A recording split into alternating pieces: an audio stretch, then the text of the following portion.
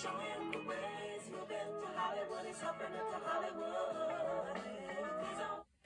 Good afternoon and welcome to a wonderful, wonderful time to be had by all, because you know what time it is. It's time for How Bette Davis Saved My Life, Life Lessons from Classic Hollywood. I am Moya. And I'm Georgia. And we are so happy to be with you again. Happy New Year again. And I'm trying to think. This is not technically, I have to look on my calendar. This is not our first movie of the year, but this is our first Bette Davis movie of the year. Isn't that right? It sure is. And have we got a doozy for you? What's on tap, Georgia? It's Old Acquaintance, made in 1943. Ooh, yes. I love this movie. I couldn't wait for us to get around to this movie. And guys, don't forget to subscribe to our Facebook page. Don't forget to subscribe to our YouTube channel of the same name, How Bette Davis Saved My Life. And we have great videos up there for you. Our Christmas present to you is still up there. We did a reaction video to 1934's, I believe, Double Door. It's in 3 parts. Go check that out. And we have a whole bunch of other videos. We have a spinoff of How Bette Davis Saved My Life, Late to the Party, where we do a little bit more of more contemporary films. And it's just me solo and talking about movies that I missed and I found on either YouTube or Amazon, and they're absolutely fabulous. And Georgia, I forgot. Georgia and I, we have lives outside of How Bette Davis Saved My Life. So whenever we can try to do something extra, we can. But I've been wanting Georgia. Every time I see like I don't watch Hallmark movies. Look, if you like them, hey, rock on. But Georgia, you look at a lot of Hallmark movies, and is it just Hallmark, or is it Lifetime, or like you like Hallmark movies? It's Hallmark, and I basically do it with family members. Okay. That live out of town, so when we visit, we make it kind of an event. We watch different Hallmark movies, but we're pretty selective about them. But we just have so much fun with them because, we've gotten to know the particular people, and the plots are, but we like the happy endings, and it's just kind of... Yeah, nowadays they're fun and they're sweet, Nowadays we all probably start looking at them. So it's Hallmark. I don't really, every once in a blue moon, maybe it'll be a Lifetime, but very few and far between. Okay, because I was, I brought that up because I was like, Georgia, why don't you do like your review of Hallmark movies? So who knows, it's 2022. We want to do a lot. We certainly enjoy doing How Bette Davis Saved My Life, and a shout out to all our great followers and listeners. Thank you all so much for all your support. And I just want to give a couple of YouTube channels and Facebook pages a shout out. We're part of Steve Hayes' page. He has he does a fabulous job on Facebook, Georgia. He's always posting, has great pictures and trivia. And the part of the group, they always contribute and have great comments, a lot of fun. So Steve Hayes, check him out on Facebook. He also has a YouTube channel. I just joined it. Sorry, Steve, I didn't know you had a YouTube channel till the other day. You probably been had it. So check that out, guys. And there's also, I mentioned Reel Black, REEL Black. They have more of the black cinema and talk more about the trivia and history behind that. And Ashley Says So. We subscribe to her page. Young lady who, Georgia, you have to take a look at this lady's page. It's Ashley Says So, and I think it's all in one word. She goes back, she's very funny, and she narrates all this good old Hollywood gossip and trivia. She had Joan Crawford, Lana Turner, Sammy Davis, Lena Horne, Elizabeth Taylor. Nobody's off limits, okay? She even did Shaka Khan. And so she does music and film. So check her out. Shout out to her. Ashley Says So. On Facebook, Cinema Cafe, Silver Screen Oasis, the Joan and Constant Bennett, Fred McMurray, and so much more. We're a part of, we already said, Joan Crawford, Loving Joan Crawford. I never say it right, guys. I'm sorry, but it's Loving Joan Crawford. I'm sorry. I don't know why I can't remember that name. But check out those pages, guys. We love those pages. We're a part of many of those groups. Sorry for the ones I left out. I'll try to remember them next time. But Georgia, this is the community that's going to keep these great movies like Old Acquaintance alive. So please check out those pages. And don't forget we're on all the platforms except Amazon. We're on Apple, iPod, Casto, Spotify. So check us out. Stay engaged with us, and please let us know what you think of any movie you've seen recently. If you want us to do a movie, also let us know what you think about our commentary on these movies. So now let's get down to business. Old Acquaintance. What do you got for us, Georgia? Well, I think this is such a great movie for a rainy afternoon. Yes, I would say. Yes, I agree. Break out the champagne, maybe a box of tissues and a box of chocolates. But, Bette Davis plays, a nice person this time. But the movie is still snarky. Don't let it fool you. There's a lot of, it's a snark fest. And basically the plot is about two women who've been friends since childhood. And Bette Davis is a single woman who writes books that appeal to more intellectual women. And Miriam Hopkins plays a housewife and a mother who's very successful. She becomes successful at turning out these really cheesy novels. And one of them I thought was hilarious to me. The title of one of them I noticed was called Ermine and Calico. Those titles were everything. They were hilarious. And pardon again the Hallmark crowd, because usually the Hallmark and the Harlequin and the romance now, y'all usually cross-pollinate. I am not getting on y'all, but it was kind of like those type of books she was churning out.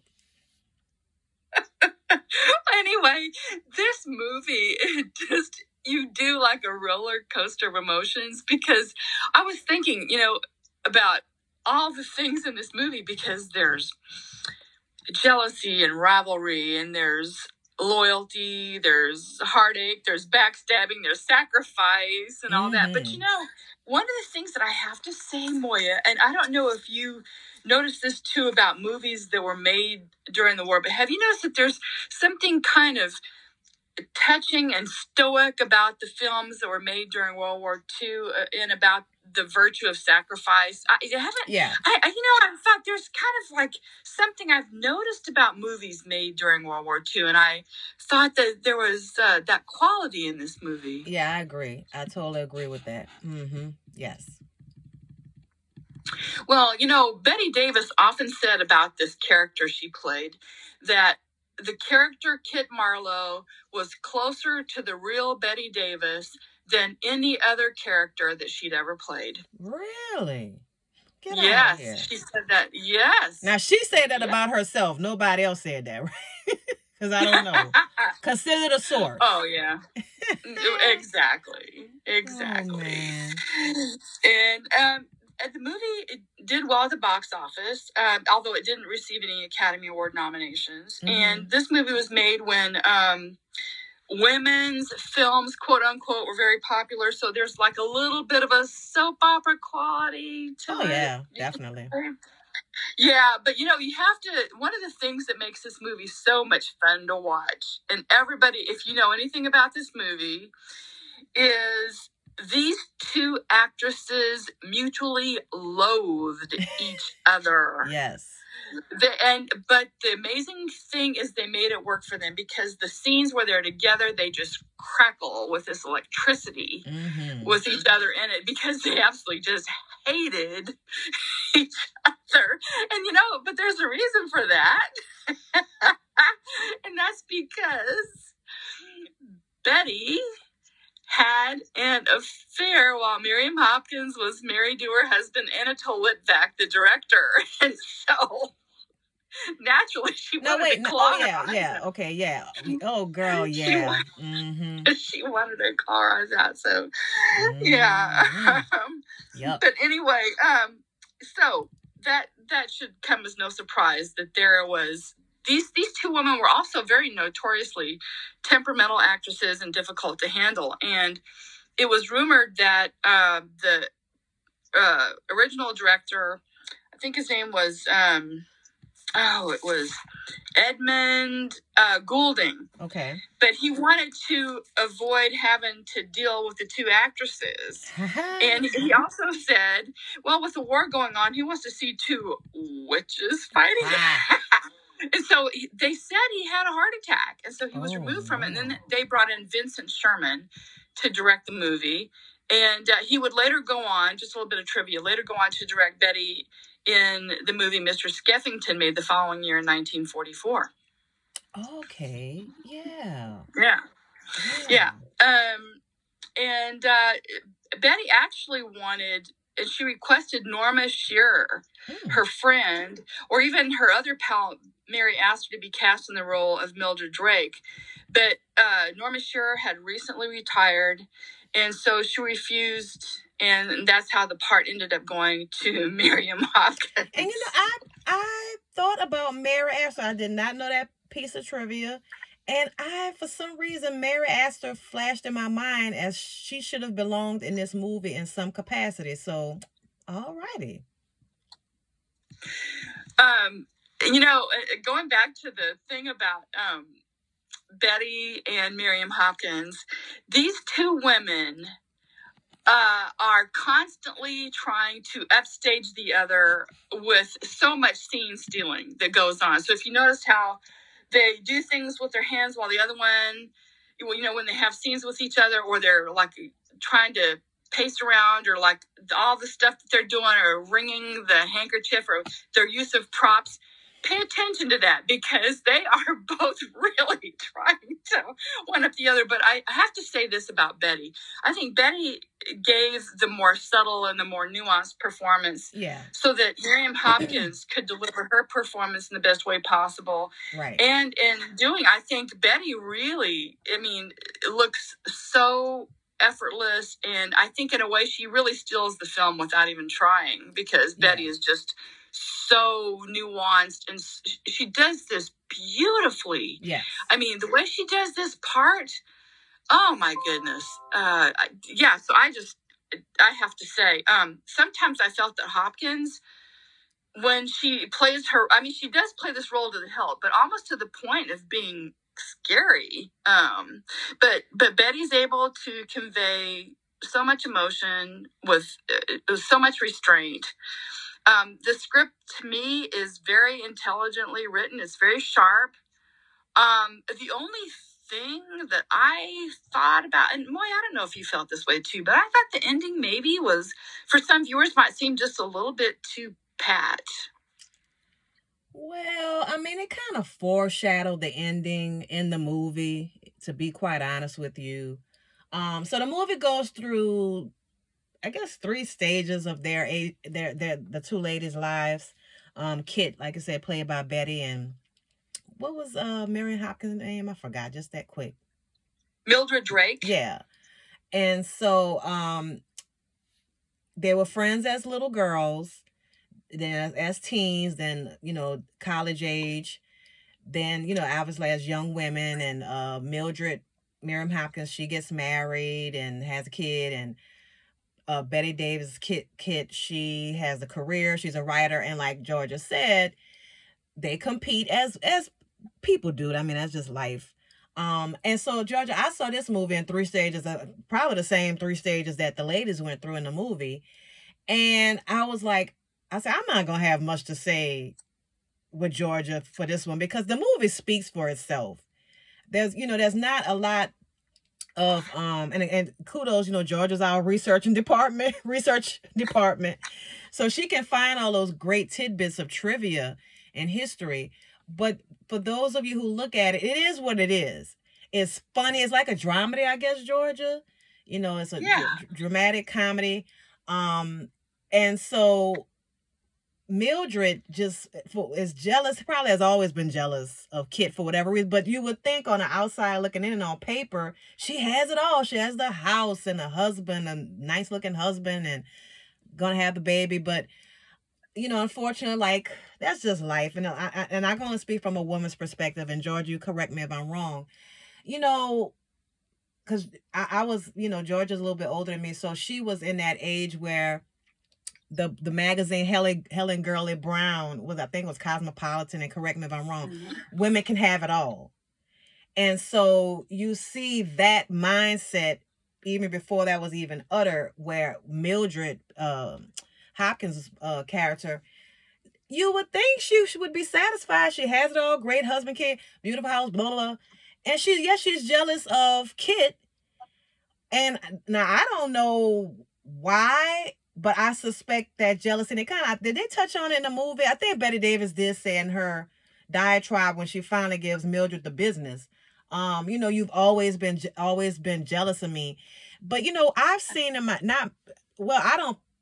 people try to compete with me. Not that I am anybody. Trust me, I ain't got nothing going on like that. But I've been around females that, for whatever reason, Georgia, they get it in their mind that they need to compete with you. Have you ever been in a situation like that? Yeah, I have, actually. Yeah. Several times I've been, huh? Yeah, I have. I remember one time where there was a job that I had, and I was kind of new to it, and it was kind of rough going. Yeah, you're right. No reason at all. They just get it, and it hurts even worse when it's a family member or it's a close friend, and they just get it. And I think, this movie, and with women in general, just my commentary, my take on it, is that you start, and it's so funny because this is way before the feminist movement, that you will see Miriam Hopkins' character feeling this way, like she's unfulfilled. I said the dirty word, unfulfilled. She's not satisfied. And I don't think it so much I think it had to do with Kit, but it was like all of us, is your own personal feelings, that she totally modeled herself after Kit.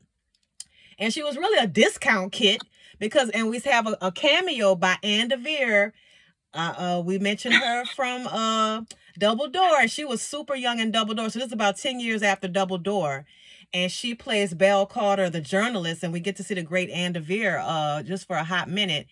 And she unwittingly insults Miriam Hopkins' book by calling, she told Kit, Bette Davis, she said, oh, well, it's okay that your books take a while to come out because when they come out, they're a gem.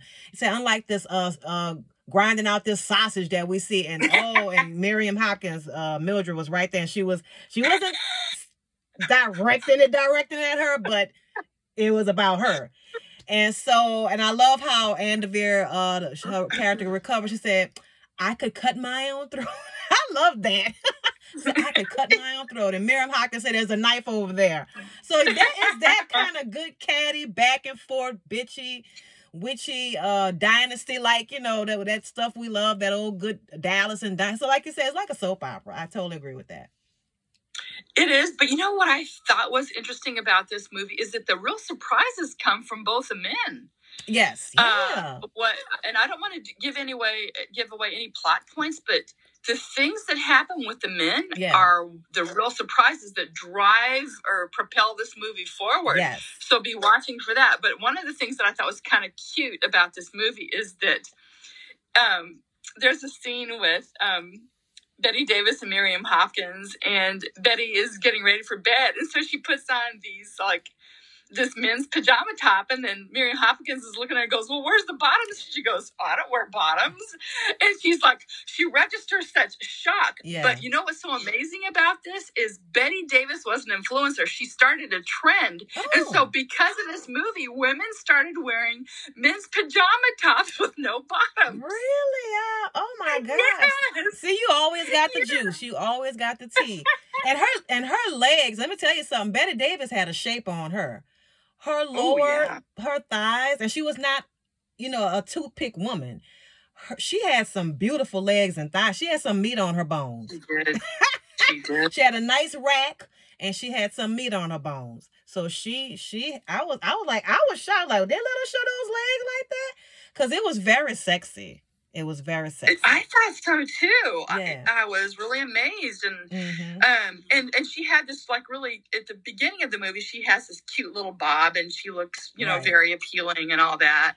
And the way they aged her, I thought was very interesting in this movie because I thought they did a really good job because that's pretty much how she did go on to look, except for that gray, that white, that gray that they put in the front of her. That's the only thing that I thought didn't ring true. I guess they had to age her because she was only, what you said, 30-something. So they had to really make her look older. And have the age difference between herself and Gig Young. So let's fast forward to that. So Georgia, would you have married Gig Young when he kept pursuing her?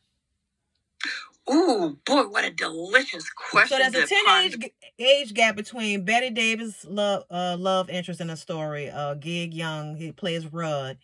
So she's 42 and he's about 32. And he's kind of roughly that in real life. He looks so young in the movie. He was really very good looking when he was a young man. So there's a age difference. So I love Harriet, the maid, the housekeeper. She was a scene stealer like Thelma Ritter. I wish she'd have had more screen time. Because you're like, I'd have married him. So Georgia, would you have married him? The short answer to that is I think once you're beyond a certain age, you're all adults. And I don't really think there's anything wrong with it because I love a man who's 7 years younger than me. And so the answer is yes, I would. Georgia, you a cougar. Oh, honey, I'm beyond that. I'm a jaguar.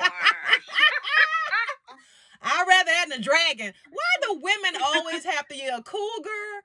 I don't know the age group, but cougar, jaguar, and dragon. But gone, girl. Georgia said, I beg your pardon. I'm a jaguar. I love it. The short answer is yes. Yeah, because I felt that she really loved him, and I thought he was over the moon crazy. And she even told, Harriet, her maid, that he would be adoring to me and charming and all that and devoted. And I thought, heck yeah. And so then anyway. So it's just like, I would say yes, even though, you see Betty saying, she was totally a good girl in this movie. She was, talk about no good deed goes unpunished. Yeah, she was totally a good girl. Me, I don't know because suppose he wanted kids and, I don't know, girl. You are far more brave and have less pride than I, because I just would have been like, you go out to eat and you see some hot ass blonde like Dolores Moran played Dee Dee. You see her sashay, and girl, I would stick my flag out and try to trip her and kill her. And that man probably even worrying about that lady. But my pride and my ego, because it's just, and you see, and women say, well, you see older men marry young broads all the time, and that's true. It's true, and nobody bats out. Well, I bat eye, but it doesn't get as much stigma as an older lady with a younger man. But I don't make the rules. Men can do it, and women can. Or, and women, people do whatever the hell they want now. But yeah, Georgia, I kind of would have took foolishly, I guess. I agree with because the storyline kind of makes you go that way, that she foolishly. Well, let me ask you this: would you have went after the husband? Not while they were married, no. No, I don't know. I think maybe he would have maybe been like out of bounds, because even though he might have divorced and everything, that still would have been, kind of but I thought that those two actually were really very compatible. And I liked the way he obviously, boy, you could just feel chemistry. They hit it off so well. I really liked the two of them, and I just thought, oh my gosh, this is rough, because I would say yes. I liked them together. I really did. I would say yes. If Betty would have met him first, there would be no movie. It would have been, perfect. But I don't think I would have wanted a broken man. And he wasn't, he was not totally broken and we don't want to give too much away. He was able to get himself together. But, then I'd have been wondering, am I just a lover of convenience because I'm there and I'm so opposite of the harpy, the lunatic that he's married to, you know what I mean? Or, because I'm just convenient, I'm there. I'm breaking case of emergency woman. But, so I don't know about the husband. But, and like I said, I would have been Betty. I would have been alone. I'd have been alone, Georgia, alone. Yeah. And I was trying to figure out, guys, when this movie, like, when did Skeffington and, because Betty was on a freaking roll, man. So this came out right before Skeffington. Skeffington was 44. And then after And It's Our Life and now Voyager. So she was on a really, really, really good roll. And and The Corn is Green is that's 45. We're gonna be doing that soon. And she plays another good girl. And Georgia, I was wondering, I don't know if you know your trivia, but for her to switch and play almost two good roles back to back, that was so different for her. And I wonder, did she feel like she was taking a chance because she was just so known for being a witch, But kudos to her, because, that's when you're an actress. When you're an actress, you could play a dirty shoe on the floor. It just really won't matter. You're going to do it. That is so true. That is so true. But, a lot of people, I may have said this like in the very early days of our podcasting about Betty Davis, that people said that they learned to act by watching her. And yes. James Wood said, there is Betty Davis and then there's all the rest. Right. I mean, she was the best actress there was. And even she was acknowledged by people like Meryl Streep. Right. She is the absolute, there was nobody who could play any role as well as she could. Right. But, the thing is about Betty is there were other actresses who people thought would go on to play like the stage part and then go on to be the movie part. Oh. And one of those was Tallulah Bankhead, because she did the stage versions of both Dark Victory and The Little Foxes. Oh. And she was expecting to be cast in the starring roles in the movie versions, only to see Betty Davis land those roles instead of her. So if you think Betty only feuded with actresses Joan Crawford,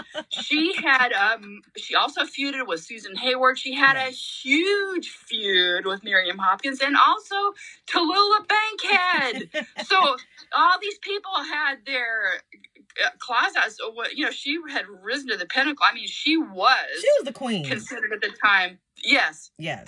Without a doubt. Right. She was at the top of her game. She was the queen. But I tell you something that's kind of like a little funny about this. And she actually had began an affair. Well, she wanted to begin an affair with her director, Vincent Sherman, while they were filming. And so one night he drove her home late in his car, and they were talking in his car for hours. And so she told him that she had fallen in love with him, but they were interrupted by Betty Davis's mother, who ordered Hollywood's biggest female star into the house.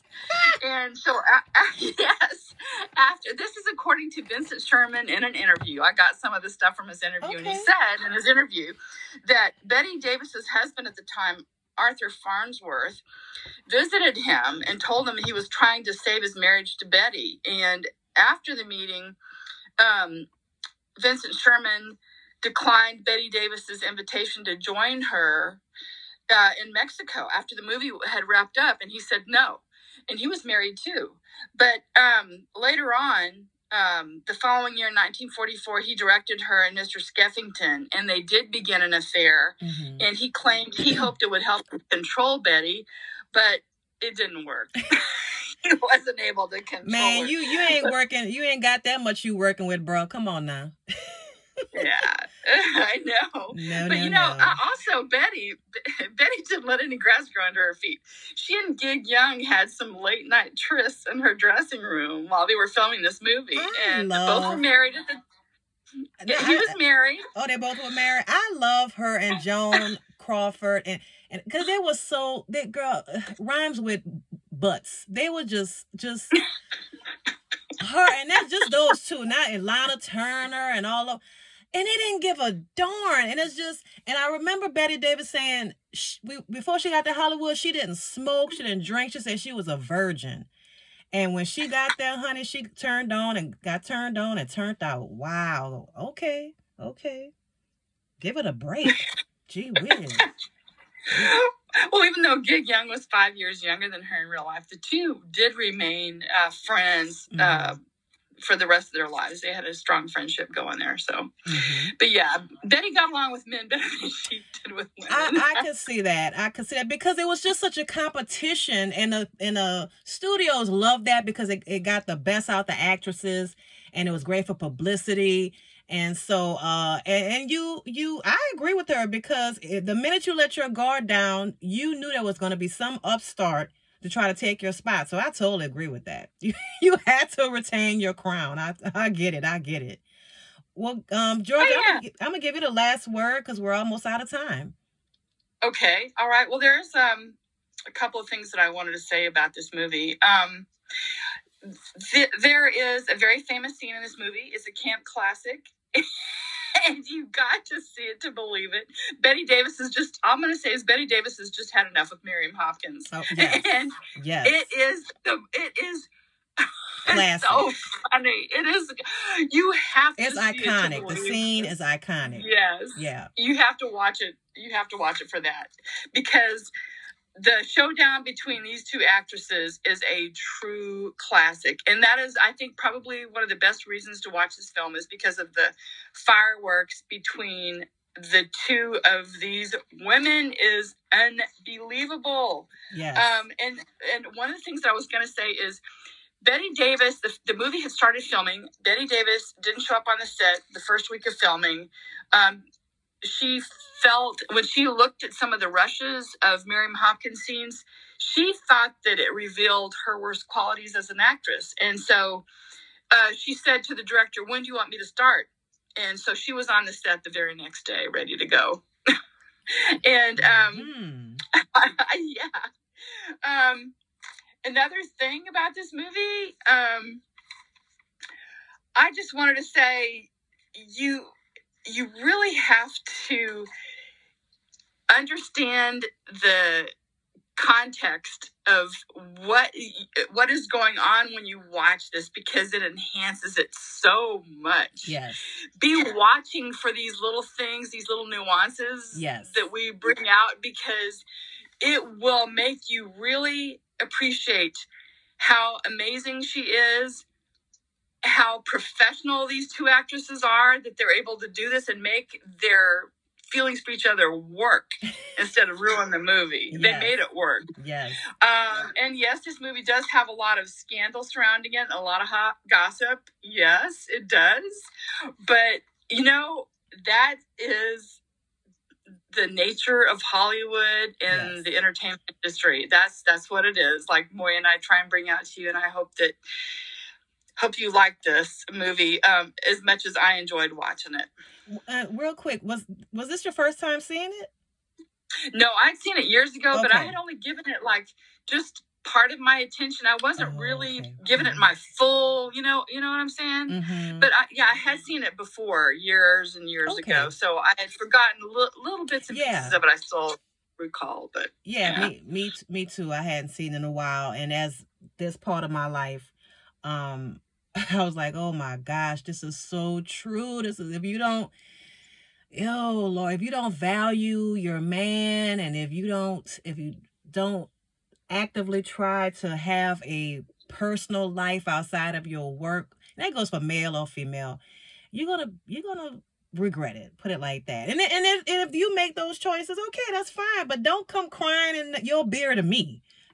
Just take the L and keep it moving, or not take the L and just keep it moving. Enjoy yourself. Well, Georgia, thank you so much.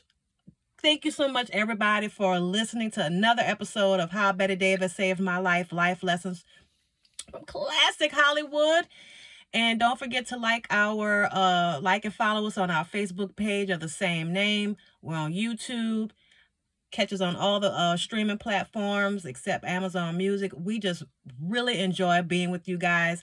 We can't wait we don't know what the next movie is, and we're going to try to do better, I guess, because we don't know what we want to do. I don't know. So, but check on our Facebook page, because we'll have a list of upcoming attractions, if you will. So we started posting those. So I am Moya. And I'm Georgia. And we will see you next time on How Bette Davis Saved My Life. Life lessons from classic Hollywood. You guys take care. See you next time.